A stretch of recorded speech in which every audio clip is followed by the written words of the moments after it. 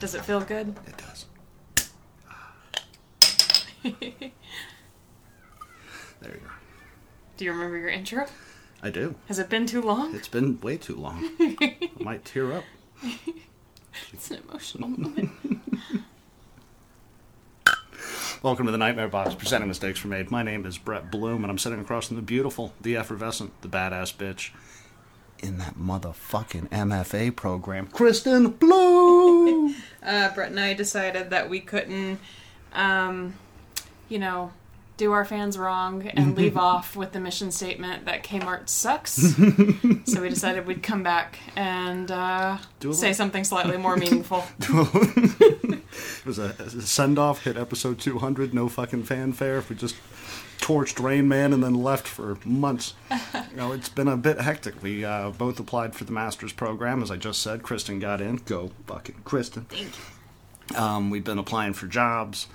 My master's program thing, I needed to write a brand new story, so I had to come up with all that, and the podcast just fell off the schedule, but we're working on getting back to it. Yeah, and this one will probably be a little bit of a life date episode, and a casual kind of conversation, because I think I am preemptively dubbing this podcast episode A Lot Can Happen in 6 months. Because a lot has happened. Well, kick us off, love. So I guess we'll go back semi in chronological order here. I think the last time we talked, we had kind of addressed, I had been doing some editing. The last time we talked? We? As an audience? As an audience? As an audience, the last time... We're still together. We live in the same apartment. Collectively we talk all talked. Yeah, that didn't change, unfortunately. We're still in the same apartment. The last time we talked as an audience, I think I had already started doing the editing for the wedding company. I think I started that in October, and our last episode was in September. Wait, that's backwards. I started it in September also, I think. I don't know.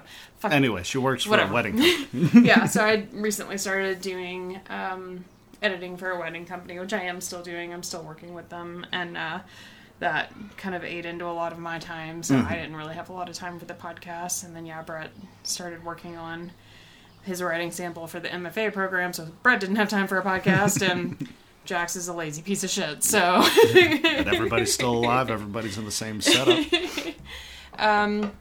Since we last spoke in October, Brett and I had a fun little incident happen. I was walking down the stairs to go get the groceries out of the car, and my dumbass was looking at my phone while walking down the stairs and fell and damn near broke my ankle. Yeah.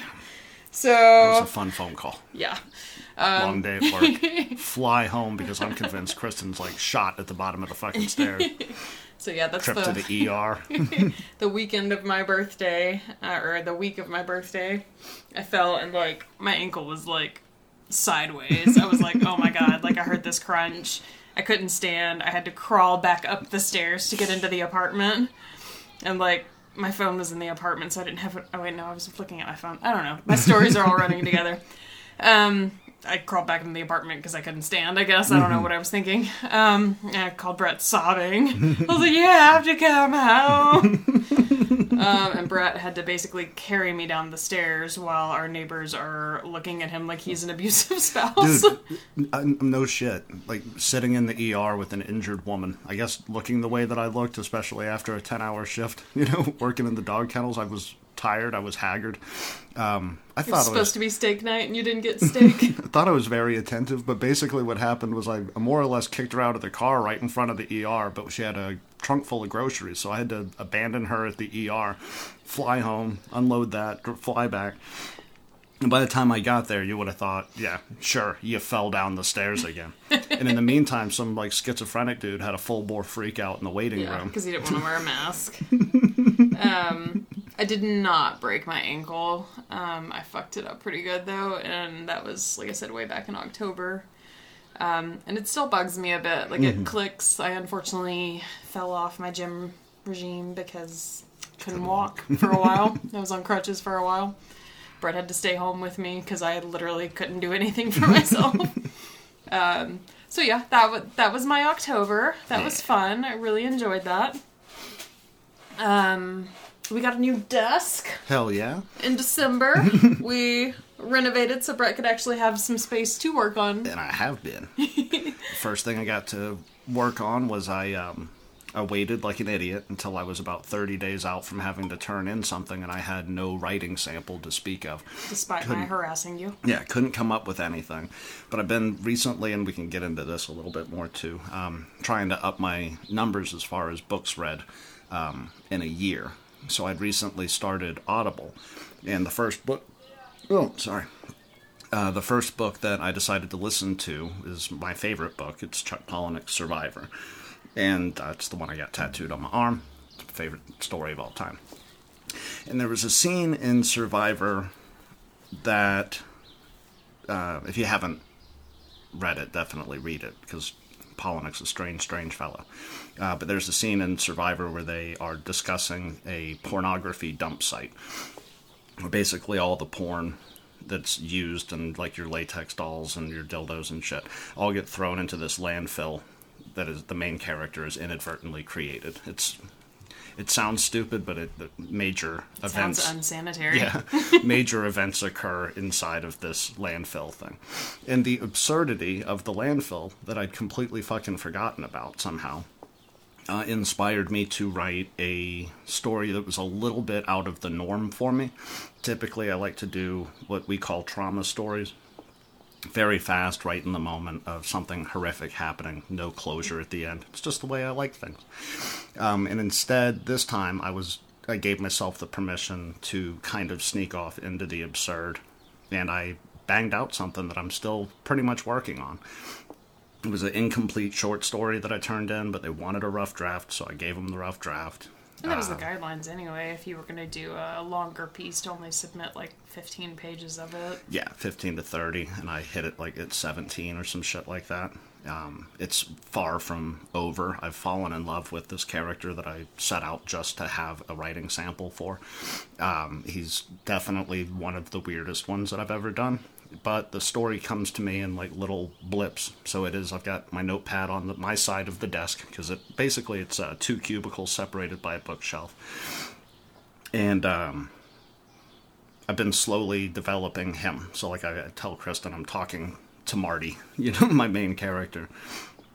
And I get like glimpses again of his past and the way that he grew up and why he would be the way that he is. He's kind of changed just in the last couple of months from like this innocent type character to somebody a bit more complex is good word.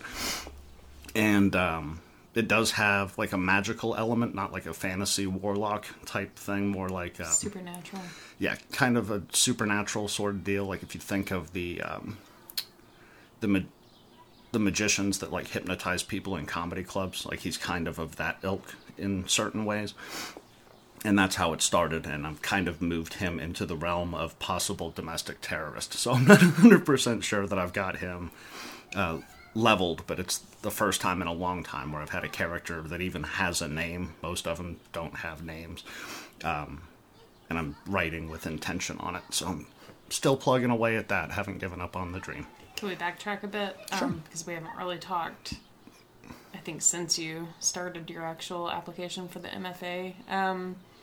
Why was it so important to you that you have like a completely fresh piece and not use any of your previous work for the program? I wanted to get in with what I currently have, because like I've got stuff that I wrote in college that's good, and I did wind up using one of those. I had this essay that had to do with Alfred Hitchcock's Psycho and Norman Bates's actual thing to kind of talk about the film and talk about the insanity defense, how it's used in the United States, and how it hasn't been updated since like the 1870s or some shit like that. So I've got this really good paper that I knew I could just drop and be like, that's my essay to try to get the teacher apprenticeship. But as far as my fiction went, I didn't want to pull something from like 3 or 4 years ago. I wanted something fresh, so I knew that I was getting in on my own merit to prove to myself that I could still do it. Because initially it was going to be... I've got a longer piece that I'm kind of stalling out on slowly, but I need to take my notes down off my whiteboard and kind of reset it. The one about the Jeep and, dad and growth and shit like that is completely outside of my normal vein. You should definitely do that one, though. Don't, yeah. Set it aside for too long. Yeah, so I wanted to do that, but I felt too much pressure trying to come up with the 15 pages for something that serious. That's something I want to build slowly over time and, really fine-tune, because I think it's an important story. And so I didn't want to do that, and then I got this thing through Polinick where I was like, just go into the absurd. Just write something new. 15 pages. If it sucks, it sucks. If it works, it works. If it works and they don't like it, at least I'll die on that cross knowing that I gave it a full, effort. I didn't pull something that I'd written 5 years ago and go, I'm still this good. Luckily, I don't feel like I've missed too many steps. I do write in short bursts. It's been a while since it was 2,000 words a day. I need to get back to that, but life. And, yeah, so it gave me an opportunity to kind of prove to myself that I can still do it, that I'm not just trying to, sneak in the back door off some stuff that I know is good. Here's a brand new rough draft. Do with it what you will.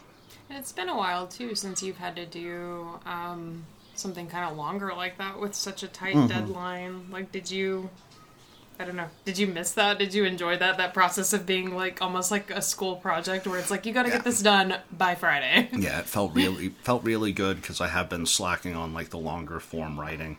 I've got a Scrivener thing for the memoir that I pop in and I try to get a few notes down. But it is pulling stories from my life, and you only get little glimpses, little flashes of memory when you're trying to do something like that. This was completely, it's a blank page, do with it what you will. Here's a weird character, he's on the stage, what happens next? And I just kind of yes-anded my way through the 15-page thing. But it felt really good being able to sit down at the desk and just hit it again. Because I used to do it every day, 2,000 words, sit at my desk. And it made me a calmer, more thoughtful person.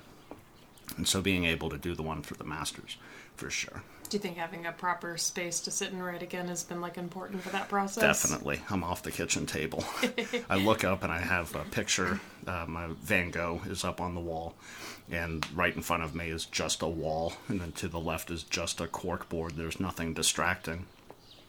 And as Kristen and I build the bookshelf side of things, it kind of walls it off even more, because right now I can look over, and if she's editing something, I can just look, over at her or have a conversation, and eventually it'll reach the point where it's just books, and it becomes this encapsulated little space for me to go off. It is kind of neat, because I've always just had my own desk, before you and I moved in together, just kind of my own private space and my own desk, and not really, I guess, had to worry about sharing a space while working. And then, you and I met in a writing class, and we sat next to each other in class. Hey, Jack. Oh, that was the dog. I thought that was thunder for a second there for some reason. I was like, it's storming? I can hear the birds. But Brett and I, had a writing class together, and we sat right next to each other, and that class wasn't, cubicles. It was, one big, long desk with computers beside each other. But it's been kind of, interesting having the desk here, because it does kind of almost make you feel like you're back in school again. Brett and I don't work at the same time very often, but on the occasion that we do, it's you peer through the books, and you're like, hey, hey, I see you over there. Hey, best friend. So it has been kind of neat. It does make you feel a bit like you're in school again. What kind do you know who made the desk, or have any of those types of details in case other couples are interested in grab my a similar phone. thing? I got it off Amazon. It's not that terribly important, but well, you asked. I didn't know if that model or design had a name for it. I don't know. I think I literally just went on Amazon and Googled 2-person desk, because I knew I was gonna do something along those lines. I didn't know that I would find something that had a divider in the middle, so that was pretty cool. I was kind of just expecting it to be a really long desk. Yeah. But yeah, if you literally just go on Amazon and Google 2-person desk, there's tons of options. What I like about this one, though, is it's pressboard for sure. It's not fancy, but it's fairly sturdy. It feels like real wood. Yeah, and it looks kind of real. The I think it's like one of those things where they put like the paper covering on top or whatever, but whatever they covered the press board with actually looks really nice. And the whole framing is pretty sturdy metal. So the company is Tribe Signs. That's one word, TRIBESIGNES. It just says 2-person computer desk with bookshelf. It doesn't really have a specific name. But, yeah, I literally just went on Amazon and Googled until I found something that I thought would be appropriate for the two of us. And it's been kind of cool because I wasn't really satisfied with my workspace before either because my desk ended up just becoming this catch-all for clutter. So I had like basically my computer and then a mountain of clutter. And I think now that we have designated desks, we're very conscious of what we're setting on our own desk. Like the bookshelf has still kind of become a catch-all because we haven't finished putting it together yet. But the desk space is calm, and that's been nice. I was a little worried that it was going to be too small, especially for you, because you've got the big 27-inch monitor, right? Mm-hmm. I've just got my little laptop, so like I can tuck right in. But it's actually quite a bit more space than what it looks like, especially on my end, because I just have it. So I can have my laptop, I can have my notepad sitting right next to me. Cup of coffee, my pen cup. Like, I've got my full setup. It's very minimalist. I didn't anticipate that I would be able to, like, properly work within it. Because I had, like, an old principal's desk at my old space, and I filled that bastard all the way up with shit. This one doesn't have so much as a drawer, but I find that I don't need it. And maybe that's why it's a bit easier to work at, is I don't feel like this professional level of pressure. Like, there's the drawer that has all my blank copy paper. There's my manuscript. Yeah, here's, the 3 manuscripts that I'm never going to touch, but when I open up the drawer, I feel good about myself. Like, I can only have what I'm currently working on in the area. Mm. And I do like, too... And my typewriter sits on the bookshelf thing. Yeah. Pop that bastard around. I like that, for one, the design's a bit flexible, but the way that it works, one of the bookshelves itself is flush with the desk. So Brett's, like, printer is, like, in the bookshelf technically, but it's also technically facing his desk, so it's, like, right there, accessible. But, I didn't really, when I bought it, anticipate that it would be a permanent desk. I was like, oh, this is just the desk for now while we have a 1-bedroom, and eventually we'll probably have our own separate office spaces. But you can actually take the 2 individual desks and put them on just one side, so it's one really big, wide desk. Yeah, you get a big table. And I was like, eventually, we could put the desks on one side and then have a really cool podcast desk with a bookshelf. Yeah, that would be fucking awesome. So. I'd be definitely down for that once we get some... Most definitely. Most definitely. Kmart. What did he say? He gets his underwear from Kmart? What is it? So yeah, I like that it's versatile. I mean, I don't expect it to last forever because it's press board, but eventually whenever we don't really need it anymore, it's like, oh, we could reclaim our kitchen table and have an actual podcast desk instead of our kitchen table. Hell yeah. And as we've mentioned, you got into the MFA program. How good did that fucking feel when you got that email? Really good, but at the same time I'm like, holy shit, I'm going to be so far in debt. Yeah, it's one of those things where I feel like a bit more adulty now, I guess. Mm-hmm. I'm like, oh, look at me. I'm going to get my master's. That's what's up. I am, as Brett likes to say, one of 5 people that got in. Mm-hmm. Well, you are. You should be proud of that. When truthfully, only 5 people probably applied. But I am one of those 5 that is now in the program.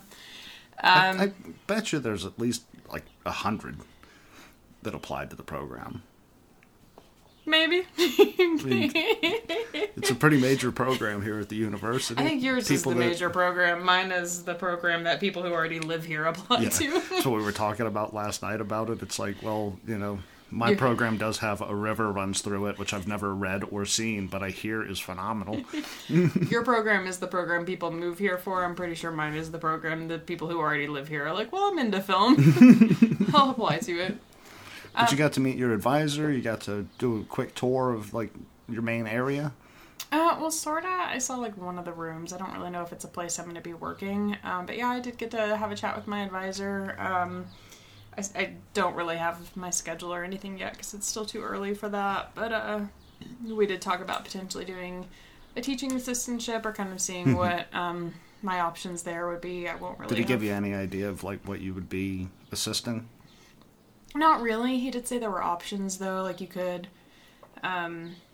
like literally like help teach a class in person, and there are also online courses where you basically are kind of like the monitor of them and answer questions and stuff, but it's not so much teaching it because it's like a laid out class that you're kind of just answering the professor's emails. And I think there's like some stuff where you can like help grade papers and stuff like that. So I think they like try to give you options for how involved you want to be, because he mentioned that some people by their third year are like, I just want to focus on my stuff and I don't want to like do this at all anymore. So I think they try to work with you to see like what accommodates your schedule. But yeah, I just unfortunately it's only March, so I won't really know what I'm going to be doing for probably another month or two. But if I get in, that's one of the things I'm like most excited about, is I would love to get into that professor side of things, because like as I get a bit older, like I do have a strong belief in myself as far as the writing goes and where the future in that leads.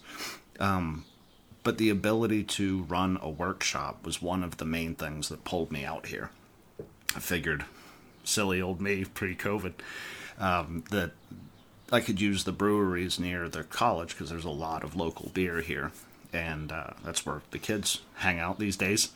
I figured I could like amass a tiny army of filmmakers and writers through these breweries, because all creative endeavors start in a bar, some countries, like the Great America.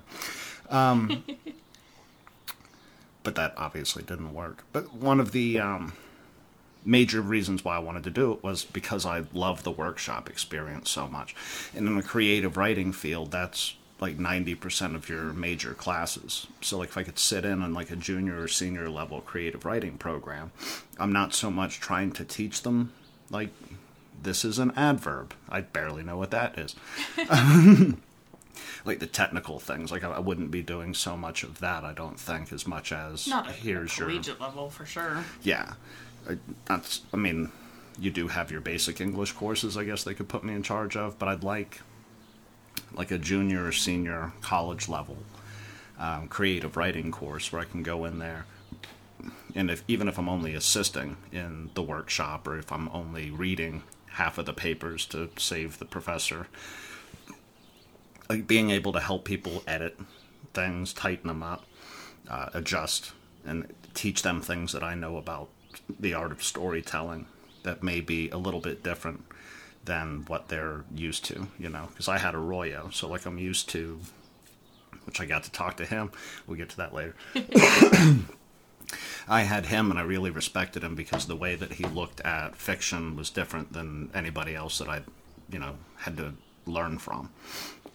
He had this concept of flash fiction and like these really potent details, like the stories that you can visualize inside your head because there's so much detail in a single sentence, but it's not like a Stephen King level of detail where he like describes a shirt for 3 pages. Like Arroyo has this ability to describe an entire scene in like 1 sentence, and so I got to see that side of things, and it greatly affected the way that I write, to the point where it made it difficult to write 15 pages because at like 7 I was like, I'm good, I guess I'll just throw a filler on the front end. I've got my main vents. But being able to do something like that for somebody else, you know, I think there's things that I bring to the table as far as emotion that... See, this cracks me up how different our perspectives are. Because you're like, yeah, if I had a teaching assistantship, I could really help some other people. And I'm like, if I had a teaching assistantship, I could try to address some of my anxiety about being in front of crowds before actually having to be a real teacher. Like, mine's way more selfish. I'm like, I don't want to just jump right into being a teacher. So if they're like, show up on Tuesday and talk for 10 minutes, I'm like, I got this. Mine is way more selfish. Well, I don't know if I could do the not right away because I also have like a fear of speaking in front of people. So much anxiety. I don't know if I could do the like marker on the whiteboard, you know, standing in front talking straight for 45 minutes or whatever. Like that would be a little nerve-wracking. Like, we're going to watch a movie today because I have nothing to say. But I think I could do the, you know, the workshop thing. Everybody's in a circle of desks and you just sit there and you go, well, what did you mean by that? Because it's not very clear to me. All right. What did you mean by that? Really? And by that, what did you mean? And how does that make you feel? And how does that make you feel? When you say excitedly, let's unpack excitedly. I think for me, though, realistically, that's probably the nicest thing about grad programs offering, like, stuff like that, because, like, holy hell, like, could you imagine going straight from being a graduate to now, like, you get a job as a teacher and you have nothing in between to kind of... Winston has entered the chat. Like, you have nothing in between to kind of buffer, like, you were a student yourself and now you're a teacher, and, like... I like the idea that something like that kind of lets you in some way practice, like... Gives you a little bit of authority. Like walking into it. Quit rubbing your face on the arm of the microphone. Go away. But yeah, I don't know, like, weirdly, because I did theater and I acted and stuff for a while, you'd think I'd be better at it, but I have a lot of, like, social anxiety about public speaking and stuff, and, like... My last big, like... public speaking thing that I did, I wound up crying on a stool in front of people sitting on the floor on yoga mats. I had to do a storytelling class, and I thought that I could just write stories and then come in, but like they wanted like authentic stories, and I've got this. I think it's in the Madman Diaries. About it's a different one. Whatever it was some story, it kind of played off of my dad right after he passed away, and I was a goddamn wreck. I'm sitting on a bar stool. I can't memorize shit because I'm an alcoholic, and I've been punched in the head a bunch of times, so I'm not good at that.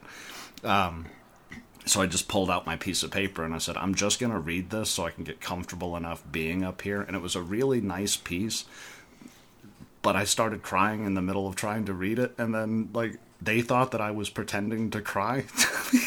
So she was like, no, keep going. And so I ended it, and I couldn't, like, nobody understood, like, the last 3 sentences because I was just streaming in front of a room of 30 people.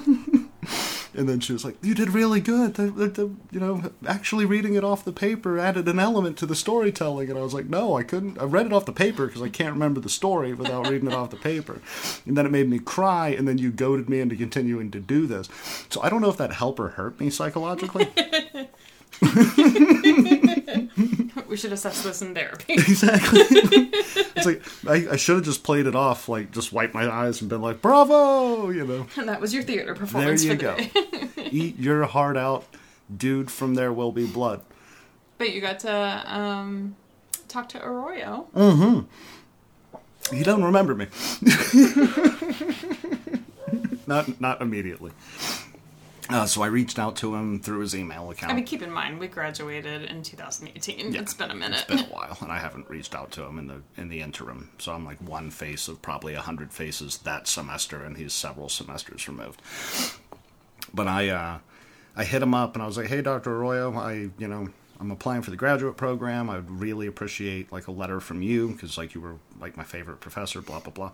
I sat and reread this email for about an hour, going, this is one of my, like, I've got, like, 3 teachers at all in my life, in the history of my education, that I've, like, that person really affected me.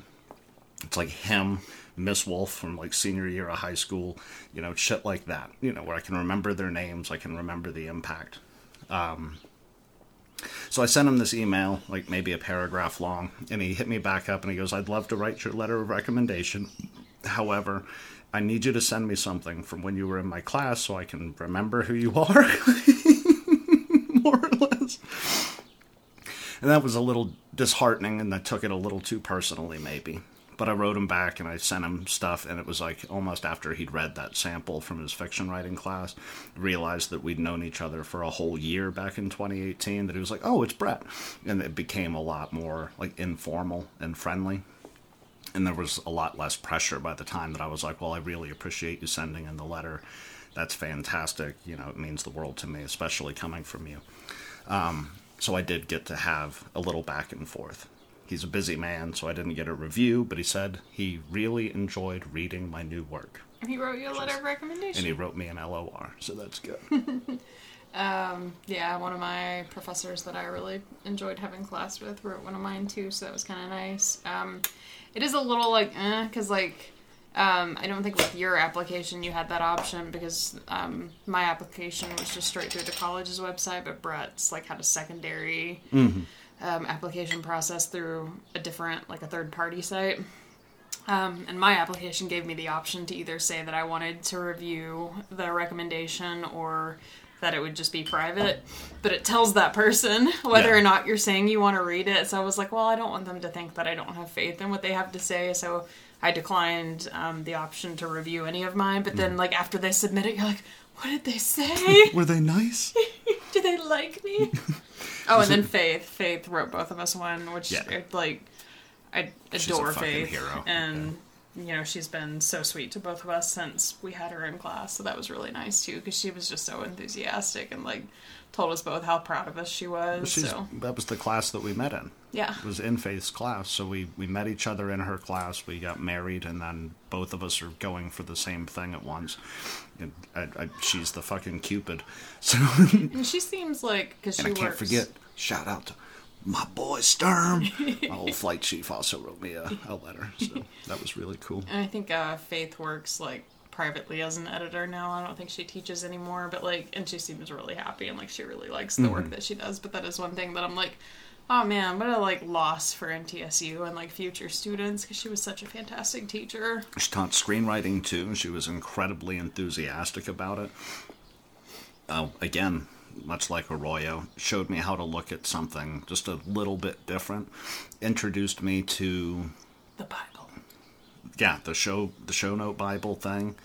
How to work with screenwriting in a type of workshop, because what we did in that semester was, as a class, wrote a 12 or 15... I think it was 12. 12? A 12-episode TV show. Hour long a piece, and, like, everybody had a different episode. And then we, like, used the class time to, like, hey, where are we going with this character as a whole? But then it would be your job to write that part, and then bring it back to the class. Okay, well, that's not really how Sam would act in this situation, so why don't we go back and rework that? And so we would draft them as a team. I got, I think, episode, like, 7. It was right after the halfway point, and basically my instruction was something really big has to happen, because we're at the halfway point. And so I, in true Brett Bloom fashion, violently massacred one of the main characters. I was like, we're not really using him for the past 3 episodes, so let me bring him back with some sense of purpose, crucify him, and light him on fire.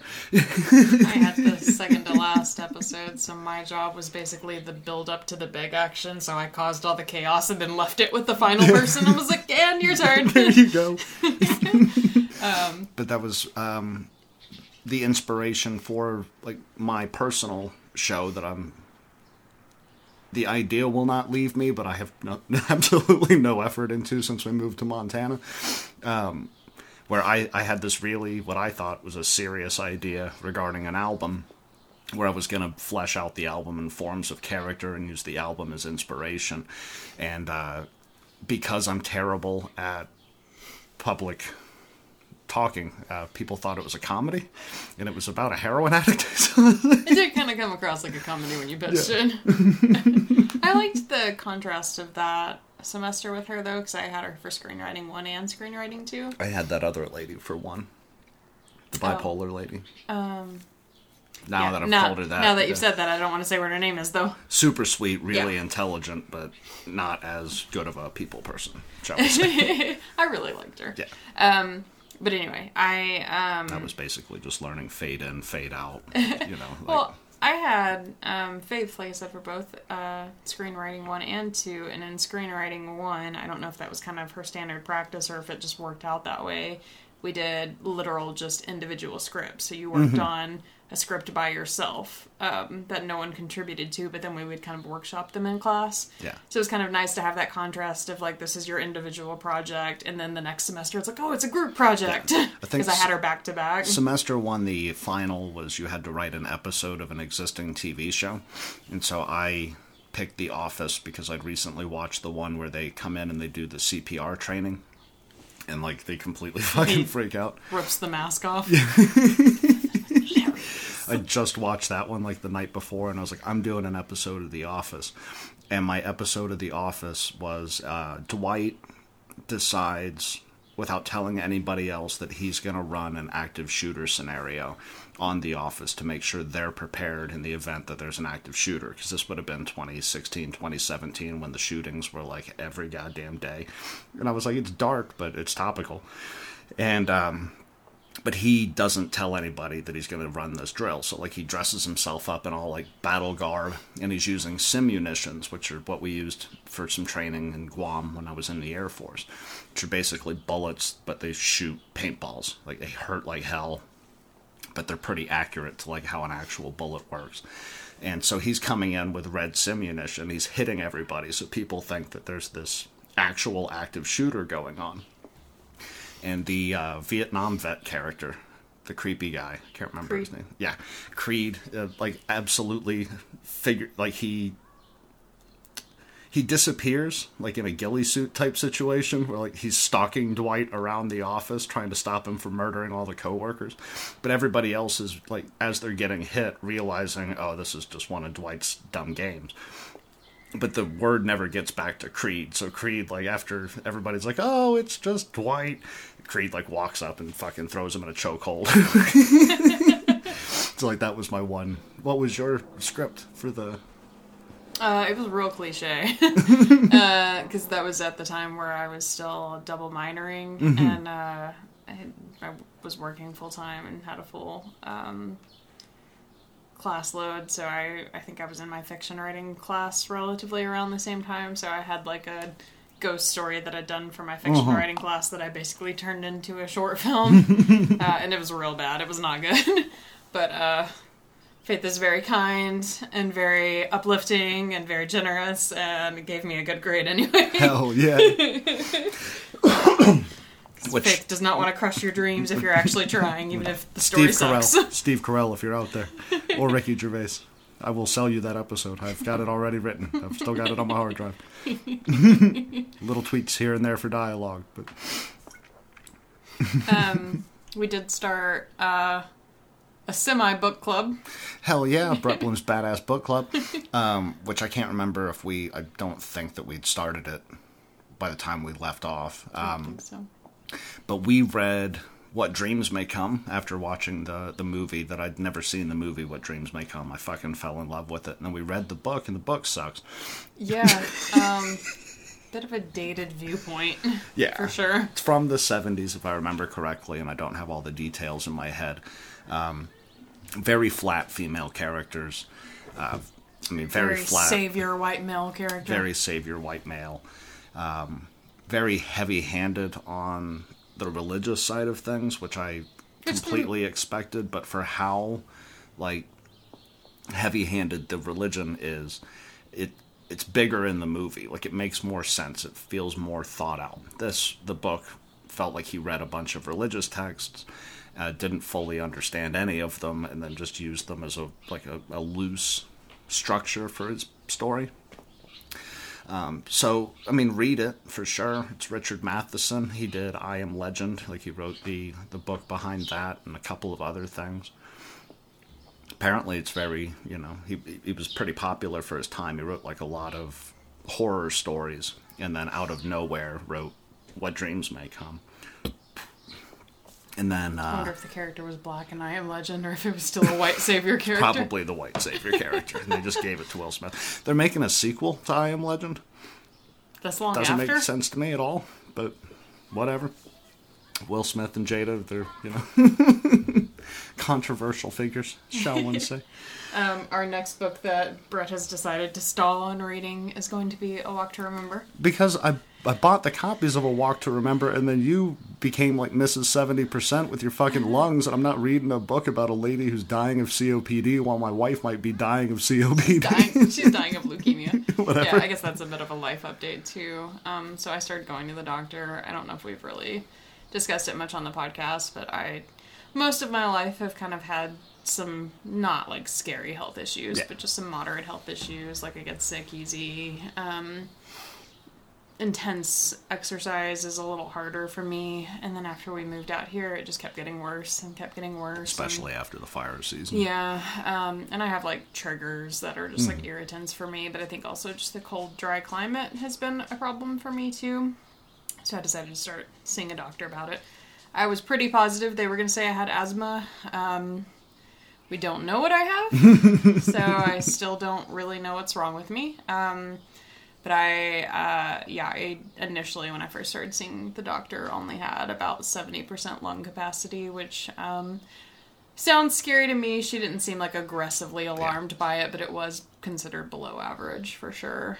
So we've been working on different treatments, and I now have like a steroid inhaler that I take regularly, and I'm not 100% still. I'm literally not 100% still. I'm at 88%, in fact. Not feeling 100%, but I am feeling quite a bit better. So. Yeah, it was rough right before you went to the doctor, and now it's like every 2 or 3 days you might have a coughing fit.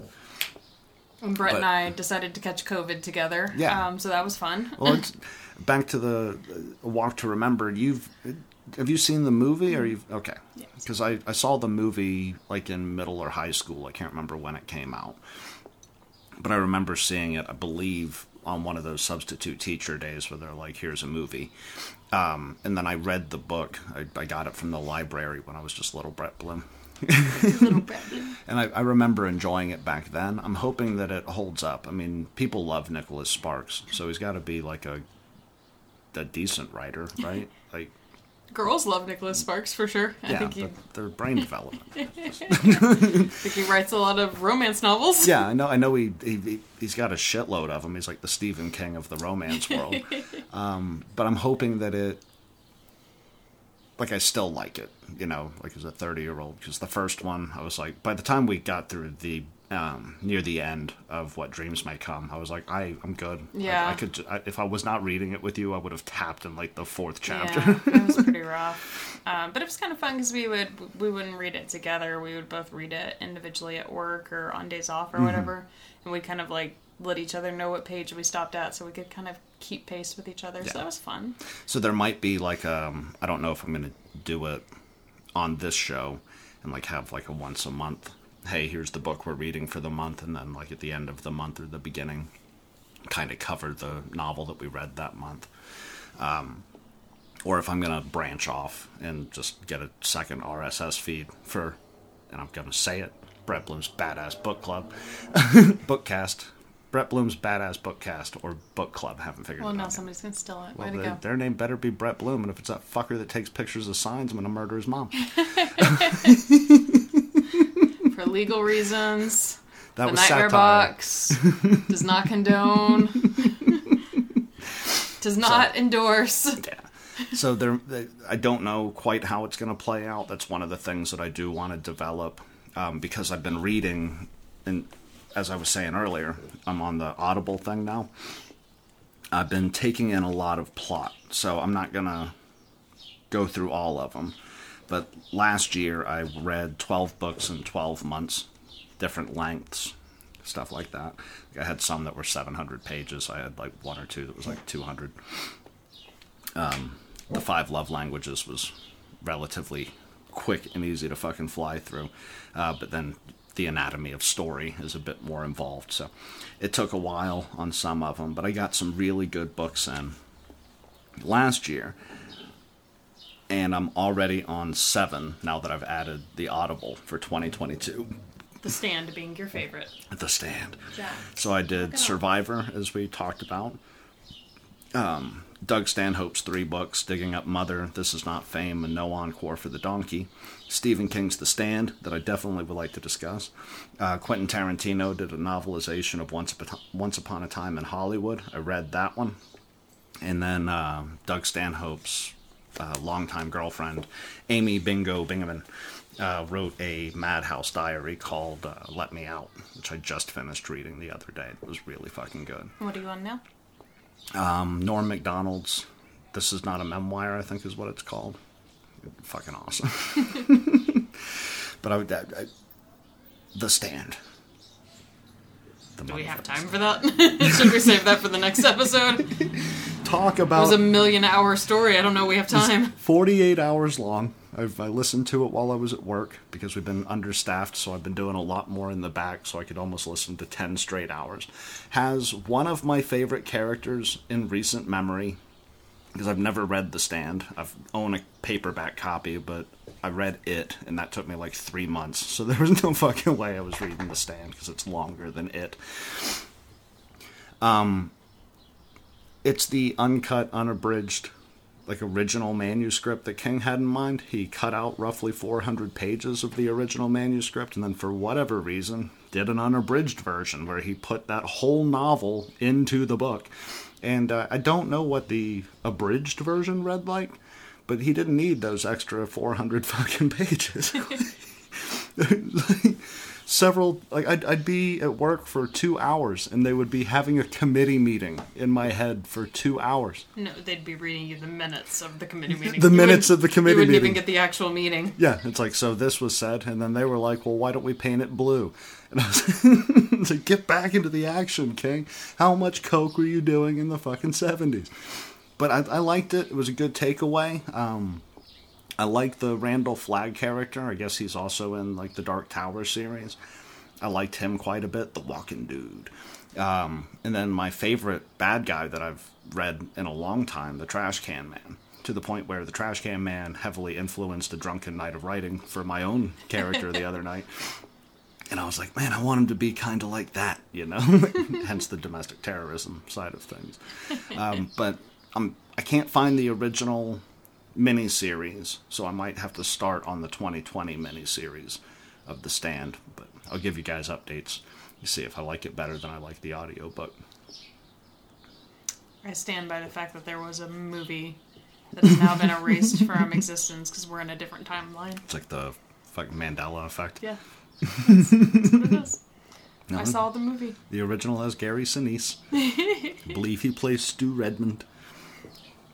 I haven't seen it since I was a kid. Yeah. So. But I read something, spoiler alert for those of you who have not seen the miniseries or have not read the novel.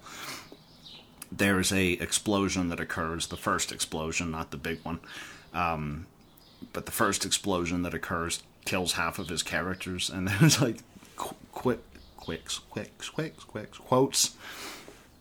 from Stephen King's On Writing, where he was more or less like, so I'd written this like Tolkien-esque story with all of these characters, and he hit this period of writer's block where he's like, well, I can't keep developing these guys because I'm running, it's 1,000 pages long or whatever the fuck it comes out to. So he just blew up half of his characters so that he could focus on the other half of his characters. Kill your darlings. Exactly. Quite literally. It's like, okay, well, we've got this nice patch of likable characters, and we're just going to blow them the fuck up. Why he wrote so many characters into the story to begin How with. much cocaine was Stephen King doing? You can't not just do all your cocaine. Wrote less characters. Would have solved you all the problems. So I knocked out The Stand. I'm going to give it a break for a while. Maybe do the Dark Tower series. Not 100% sold on that, if that's going to be my next move. But I do like the Randall Flagg character, so if he's coming back, you know. I haven't read them in a long time, and I didn't read all of them. I think I literally only read the first 2 or 3 at most, but I did, at the time, enjoy them. Mm-hmm. I remember feeling like the language of it was, like, very poetic. Nice. And, like, I don't know. I haven't read it in a very long time, so I could be completely off, but I remember, like, I don't know. Like, it just feeling, like, oddly, like, for how dark the story is, like a pretty read. That's the best of Stephen King, when he can kind of float in with the prose a little bit. He gets, in some of his stuff, it's just so fucking wordy. But I can't take anything away from him. I mean, his memoir is one of my favorite memoirs that I've ever read. Pet Sematary is my favorite story. I wouldn't say my favorite book, because that belongs to Survivor. But, like, I've been terrified of every version of Pet Sematary. Like, it's never been made to where I'm like, well, that's boring.